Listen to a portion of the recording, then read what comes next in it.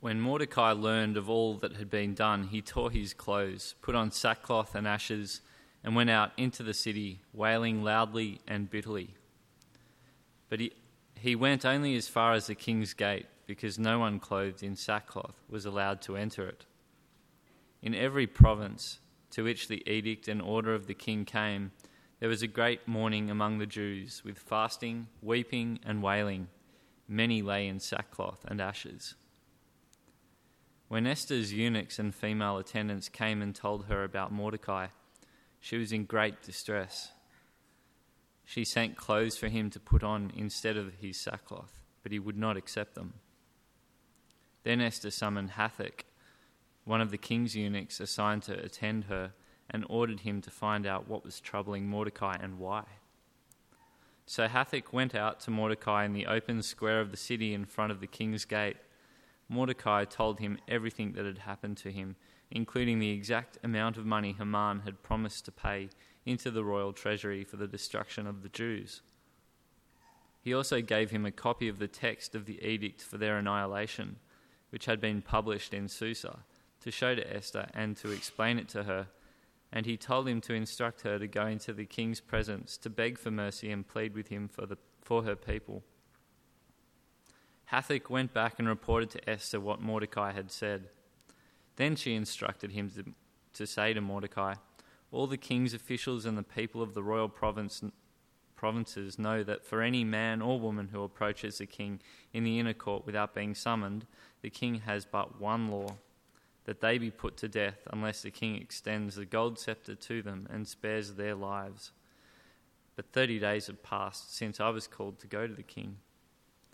When Esther's words were reported to Mordecai, he sent back this answer: "Do not think that because you are in the king's house, you alone of all the Jews will escape. For if you remain silent at this time, relief and deliverance for the Jews will arise from another place, but you and your father's family will perish. And who knows but that you have come to your royal position for such a time as this?" Then Esther sent this reply to Mordecai: "Go, gather together all the Jews who are in Susa and fast for me. Do not eat or drink for 3 days, night or day. I and my attendants will fast as you do. When this is done, I will go to the king, even though it is against the law. And if I perish, I perish." So Mordecai went away and carried out all of Esther's instructions. On the 3rd day, Esther put on her royal robes and stood in the inner court of the palace in front of the king's hall. The king was sitting on his royal throne in the hall, facing the entrance. When he saw Queen Esther standing in the court, he was pleased with her and held out to her the gold scepter that was in his hand. So Esther approached and touched the tip of the scepter. Then the king asked, "What is it, Queen Esther? What is your request? Even up to half the kingdom, it will be given to you." "If it pleases the king," replied Esther, "let the king together with Haman come today to a banquet I have prepared for him." The next reading is 2 Peter 3. Dear friends, this is now my second letter to you. I have written both of them as reminders to stimulate you to wholesome thinking. I want you to recall the words spoken in the past by the holy prophets and the command given by our Lord and Saviour through your apostles. Above all, you must understand that in the last days scoffers will come, scoffing and following their own evil desires. They will say, "Where is this coming he promised? Ever since our ancestors died, everything goes on as it has since the beginning of creation." But they deliberately forget that long ago, by God's word, the heavens came into being and the earth was formed out of water and by water. By these waters also the world of that time was deluged and destroyed. By the same word, the present heavens and earth are reserved for fire, being kept for the day of judgment and destruction of the ungodly.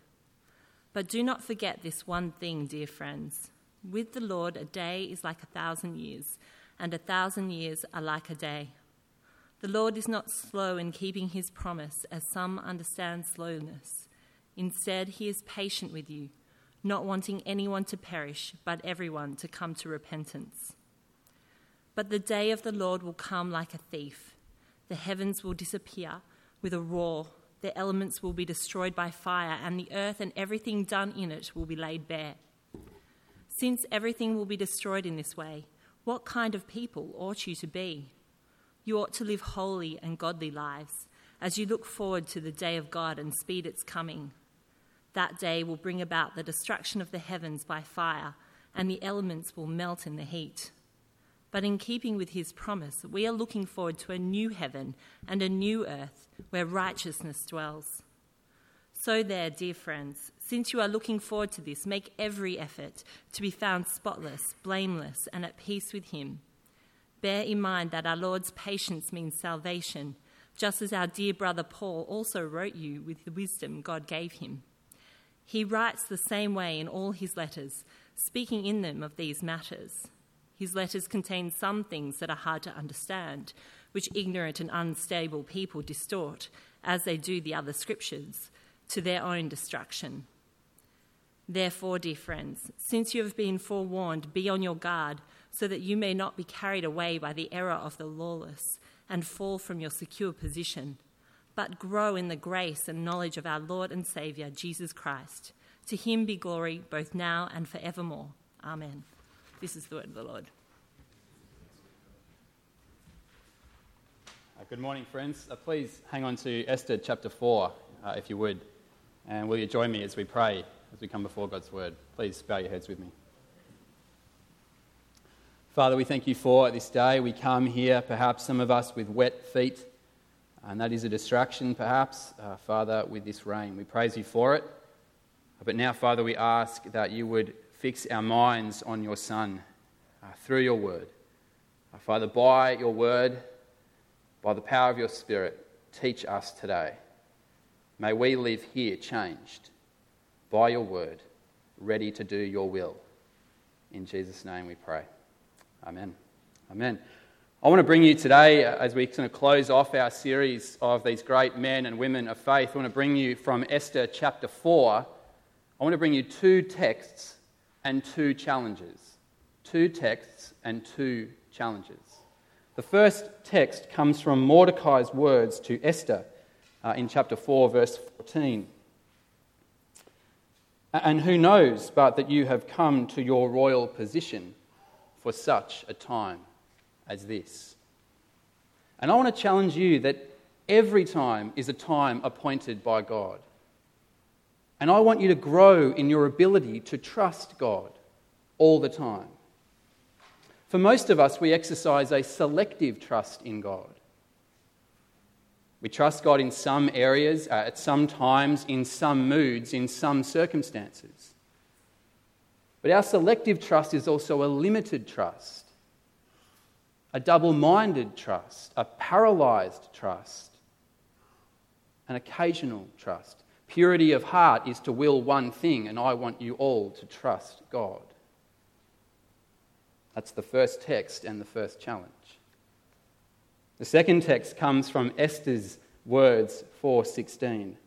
If I perish, I perish. And I want to challenge you in your love for God's people. For if we naturally exercise selective trust in God, then we naturally exercise selective love for God's people. We love lovable people. We love attractive people, and therefore we love people like ourselves. We love people when we are in the right mood. We love people when they do what we want. And yet our love is occasional. Well, mine is anyway. I'm happy to love when it's convenient, when I choose, when I'm in the right mood, when it doesn't require too much sacrifice. Then I'm a cheerful and happy lover of God's people. Two texts, two challenges. You see, we meet Esther, this amazing woman of God, in the midst of an awful situation for God's people. Let me tell you about a few characters. You kind of met them before. We have King Xerxes, the great king of Persia. He is actually a very weak king of a great nation. We meet a man named Mordecai. He's a humble Jew. He's probably a civil servant within the Persian kind of government. We then meet this amazing woman, Esther, who grew up under Mordecai in his house with his support, and she finds herself all of a sudden the queen of Persia, King Xerxes' wife. And there met him the evil Haman, who is declared in the Bible as a hater of the Jews. He hates the Jews because one day Mordecai didn't bow down and give Haman the homage that he desired that he deserved. And so Haman basically sees Mordecai as representing every single Jew in the province of Persia, and so he wants them wiped out. He writes an edict for their destruction. He takes it to the weak King Xerxes. Xerxes signs it off.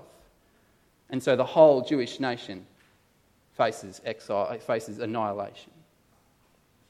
We meet Mordecai at the very beginning of Esther chapter 4, and he's instructed actually Esther to be quiet while she's in the palace about being a Jew. Unlike Daniel, remember Daniel from the same book of the Bible, he basically is an open Jew. He lives courageously believing in the one true God in Babylon. And yet Mordecai thought it was wiser for Esther to keep quiet about her Jewish roots. Whereas Daniel didn't eat the special food of the king in Babylon, Esther engages in this, imagine this, a whole year of beauty treatments in order to become the queen. I think that's a compromise too far. We can talk about that later. But Mordecai, who'd formerly kept quiet about being a Jew, all of a sudden hears of this edict, tears his clothes off, puts on sackcloth and ashes, and openly in the public square grieves this decision to wipe out him and all his people. He makes a public example of himself by going to the king's gate in sackcloth and ashes, mourning, weeping audibly. He goes to the entrance of the gate. He's not allowed in there, but it's not just him. If you look at chapter 4, verse 3, in every province to which the edict and order of the king came, there was great mourning among the Jews with fasting, weeping and wailing. Many lay in sackcloth and ashes. Whilst inside, however, the harem or the palace is Esther. When Esther's young women and eunuchs came to her and told her what was going on with Mordecai at the king's gate, Esther said he needs some clothes. So she sent some clothes down to him. He said, I don't want your clothes.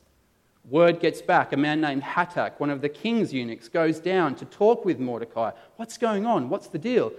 Hattak receives from Mordecai all the information, receives a copy of the edict from the king to annihilate all the Jews. Hattak then takes it back to Esther in the harem, in the palace. Esther sees what is going on, and you know what her response was?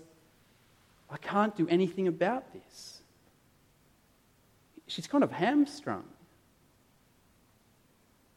She says, I can't do anything. If anyone goes into the inner court of King Xerxes without being asked to come, they will die. And she goes, I haven't been asked to come and see him these last 30 days. I can't do anything. And yet, have a look, verse 13. Mordecai's words are amazing. When Esther's words were reported to Mordecai, he sent back this answer. Do not think that because you are in the king's house, you alone of all the Jews will escape. For if you remain silent at this time, relief and deliverance for the Jews will arise from another place. That's a great statement of faith on Mordecai's part. But then he says, but you and your father's family will perish. And then the challenge. And who knows but that you have come to your royal position for such a time as this? We tend to read those words, or royal position or kingdom in this particular, in another translation. Perhaps you have come to the kingdom for such a time as this. We often read those words. We hear the word kingdom and sort of import a New Testament kind of idea. This must be God's kingdom. But this is not God's kingdom. It's the kingdom of Persia. It's the kingdom and it's Susa. And the challenge that Mordecai is putting to Esther is this, is to trust that God has placed her in that particular kingdom, in this secular place, at this time for this opportunity. As Charles Spurgeon, the great Baptist preacher, once wrote, everything from the most minute right through to the most magnificent is ordered by the Lord, whose kingdom rules over all. Even in this prolonged exile, far from Jerusalem, far from the temple, far from the Holy Land, far from any evidence of God's mercy, grace and his promises, even here, in Persia, in Susa, in the king's palace, God uses the smallest events. For God places us in unexpected places, in unexpected circumstances, often in unpromising places. The last thing you would expect to find an opportunity here in the palace to serve God and his purposes. It's like guidance, isn't it? Sometimes we feel guided by God to do certain things, but on other occasions, it's only when we look back at our lives where we see God working in all the details. That chance conversation, that opportunity you had, that accidental thing you read that then makes a difference to someone else's life or your life. God has been at work. That's exactly how the sovereign power of God works in our world. As Paul puts it in Romans chapter 8, all things work together for the good, for those who love God and are called according to his purposes. All things, the minute to the magnificent, all things work together for good.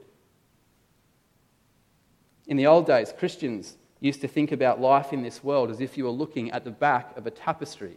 I don't find myself looking at many tapestries these days, but if you look at the back of a tapestry, it's just this mishmash of cotton and this and that. But then you flick the tapestry round and there's this beautiful picture. When we get to heaven, Christian brother or sister, we will see the wonderful picture. But life in this world is that mishmash and mess often of the back of a tapestry. Most of the time we only see the messy backside of the tapestry. But friends, we need to trust that there is a perfect God with a perfect plan, with a perfect picture. I once had the privilege of saying to someone in a hospital in Adelaide when I was working there as an orderly, I was a relatively new Christian. I met this man over the course of time. He was a believer in the Lord Jesus Christ. He was dying.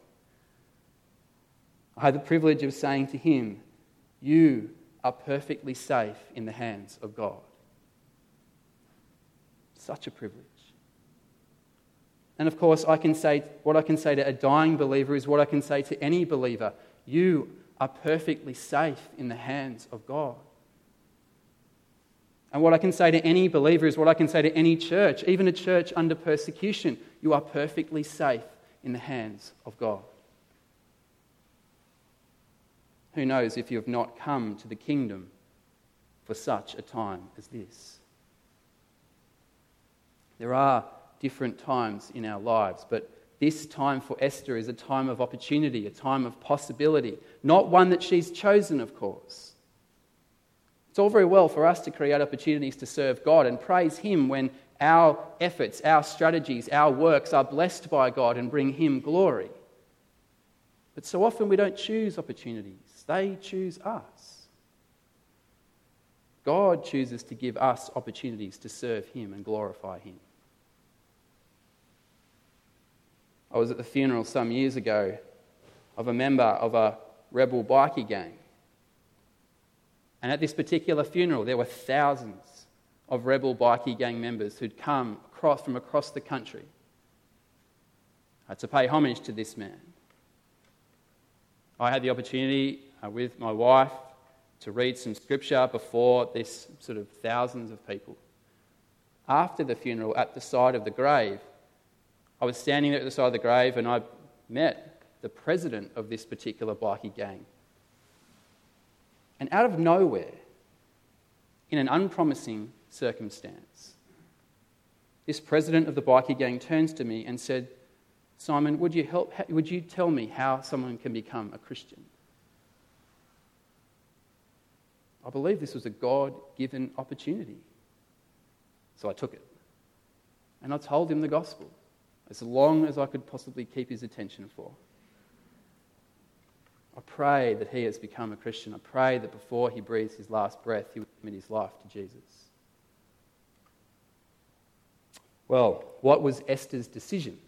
What did she do? Here is Esther's moment. Here is Esther's time. Esther's opportunity. She might die in the attempt. We read, if she goes to the king, her husband of all people, She might get killed straight away. Her response,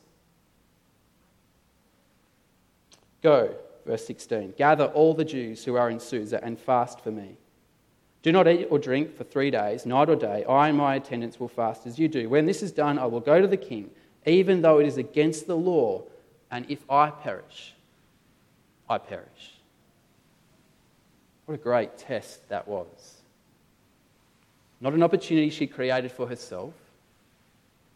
She wasn't sure if it would do any good, just walk into the king's presence and be struck dead. Maybe as the golden scepter was handed out to her, she'd have a chance to plead her case, but maybe it wouldn't be heeded and her people would not be delivered from annihilation. Notice also, she's completely alone in making this decision. Mordecai, her great supporter, is outside the king's gate. I feel so sorry for her.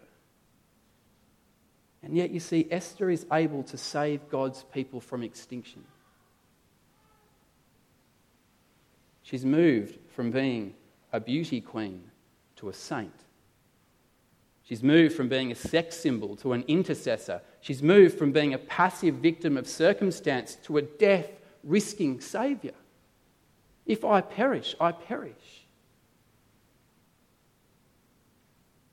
And Esther recognises that God has brought her into this place, this time, for this opportunity. She trusted in the hidden hand of God, his providential rule, knowing that nothing happened in this world by accident, but everything was in his hands and under his control. And her gravestone might have read, "She died for nothing." Or it could have read, "She died trusting and loving God and loving the people of God." If I perish, I perish. Better to serve God if I fail than fail to serve God. Well, you might dare to be a Daniel, but would you dare to be an Esther? Because I want you to follow Esther. I want you to be willing to die for the sake of God's people. I want you to learn to lay down your life for your brothers and sisters in the most minute and magnificent ways. If we read in 1 John, we know that we have passed from death to life because we love one another. And again, we know love by this, that he laid down his life for us, and we ought to lay down our lives for one another. Or as Jesus said, "This is my commandment, that you are to love one another as I have loved you. No one has greater love than this, than to lay down one's life for one's friends." I was at the funeral of a young father many years ago. He and his family were on holidays with another couple of families. They were Christian believers. One of the young children leapt into the river and was struggling, and this man just jumped in. He wasn't the father of this child. He jumped into the river, saved the child, and he drowned. It's a tragedy. We naturally think of it, though, as a tragedy. But it's actually a triumph. For Jesus says, "Greater love has no one than this, than to lay down one's life for one's friends." We shouldn't think of that action as extraordinary, but ordinary, as we show our love for one another in self-sacrifice and service. You may be thinking, as you've heard the story of Esther this morning, you may be thinking, what an extraordinary opportunity she had. If I'd been there, I would have done what she did. But, well, what does it matter what I do? I think you've missed the point. The point is not that one day you will be the Queen of Persia, or the Prime Minister of Australia, and so have great opportunities. The point is that every believer is called to imitate Christ. And Christ calls us to lay down our lives for one another. How do we do that? We do that in the church family we belong to. By honouring others, by serving others, by setting aside our own preferences for the sake of others. By giving practical help to those in need, by welcoming those who are not like us. By praying for people, by encouraging them. by waiting for people to catch up or waiting for people to catch on, by not insisting on our own way, by being hospitable, by supporting those in ministry, by caring for those under persecution, both local and abroad. And if we follow Esther, we will find we are following Jesus Christ, who laid down his life for his friends. I wonder, why is it so difficult to love people? To live above with the saints we love would be all bliss and glory. To live below with the saints we know is quite a different story. The small actions and attitudes of love that are perhaps the most difficult, aren't they? We're called to lay down our lives for others. And friends, if that is what God wants, then we're actually harming people when we don't treat them as God wants us to treat them. If we're not loving them, we're harming them. For myself, I don't mind loving people when I'm ready to do it, when I choose to do it, when I've got the energy, when I've got the time, when it's in my diary, then I'm happy to love the people of God. That's why I find Esther such a great challenge. She didn't choose the time, the place, or the action. They chose her. More to the point, God chose her. Loving God's people is very demanding, and some people here today know that very well. For some of you here, you've been loving and serving people sacrificially for years. And I want to say to you this morning that God loves you for that service and that love. He loves you. Of course, God loves you because you are in his Son.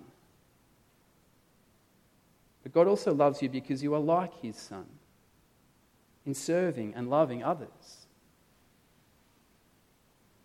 I love those moments in the letter to the churches in Revelation where Jesus says, I know your works. Nobody else might recognise the works of sacrifice and love that the people in those churches are doing, but Jesus does. And dear friends, when you hear Jesus' words, well done, good and faithful servant, it will be all worthwhile. Perhaps at the start of 2013 you need a break from one ministry.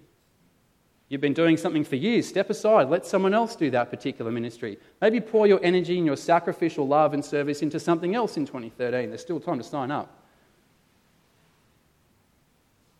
But for those who are part of this church and are yet to be involved in loving self-sacrificial service, and you count yourself a believer in Jesus Christ and a follower of Jesus Christ, now's a really good time to start.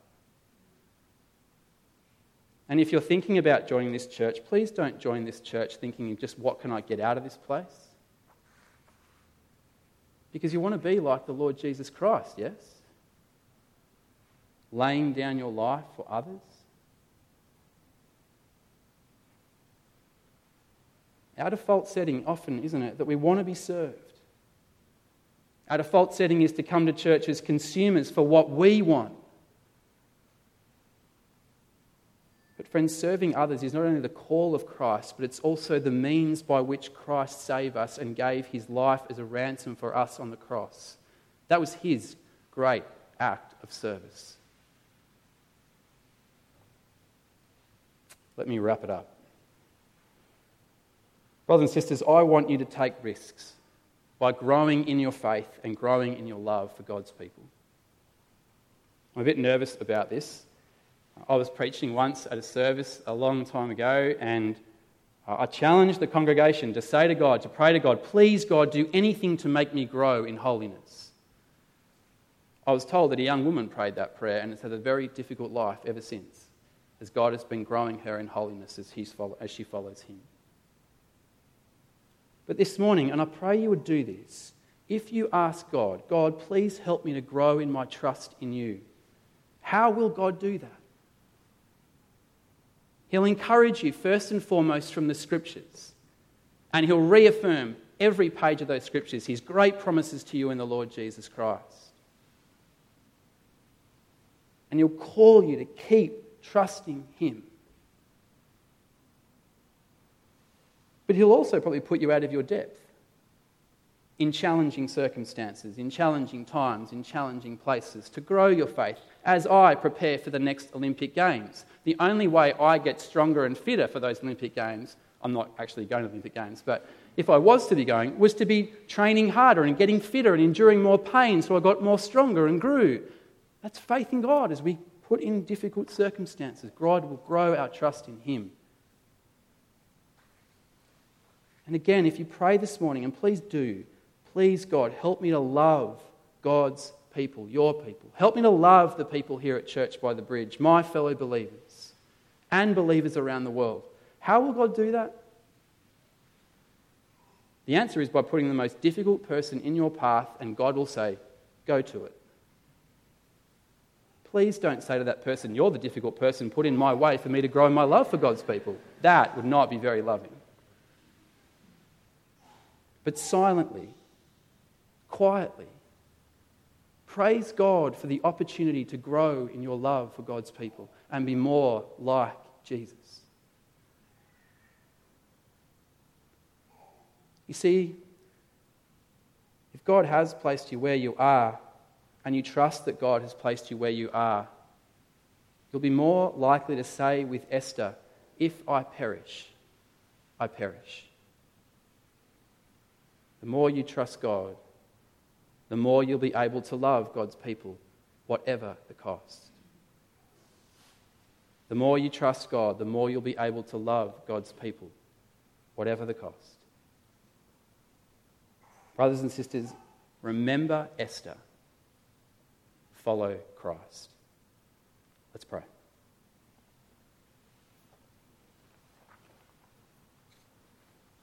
Let's pray now with those two things in mind, that God would grow our trust in him and that God would grow our ability to love God's people, whatever the cost.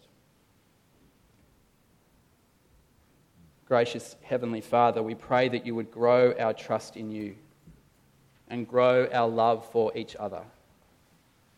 We believe. Help our unbelief. Help us to trust you at all times and in all situations. Please grow our faith by testing us. Please grant us more trust in you and to live it out. Help us to believe your promises in the Bible, to trust your sovereign power, to trust your Son, our Saviour, to trust your transforming grace, to trust you for all the details of our lives, past, present, future. Help us to trust you when we are strong and when we are weak, when we are well and when we suffer. And help us to trust you for your church and your gospel plan for this world. In Jesus' name, amen.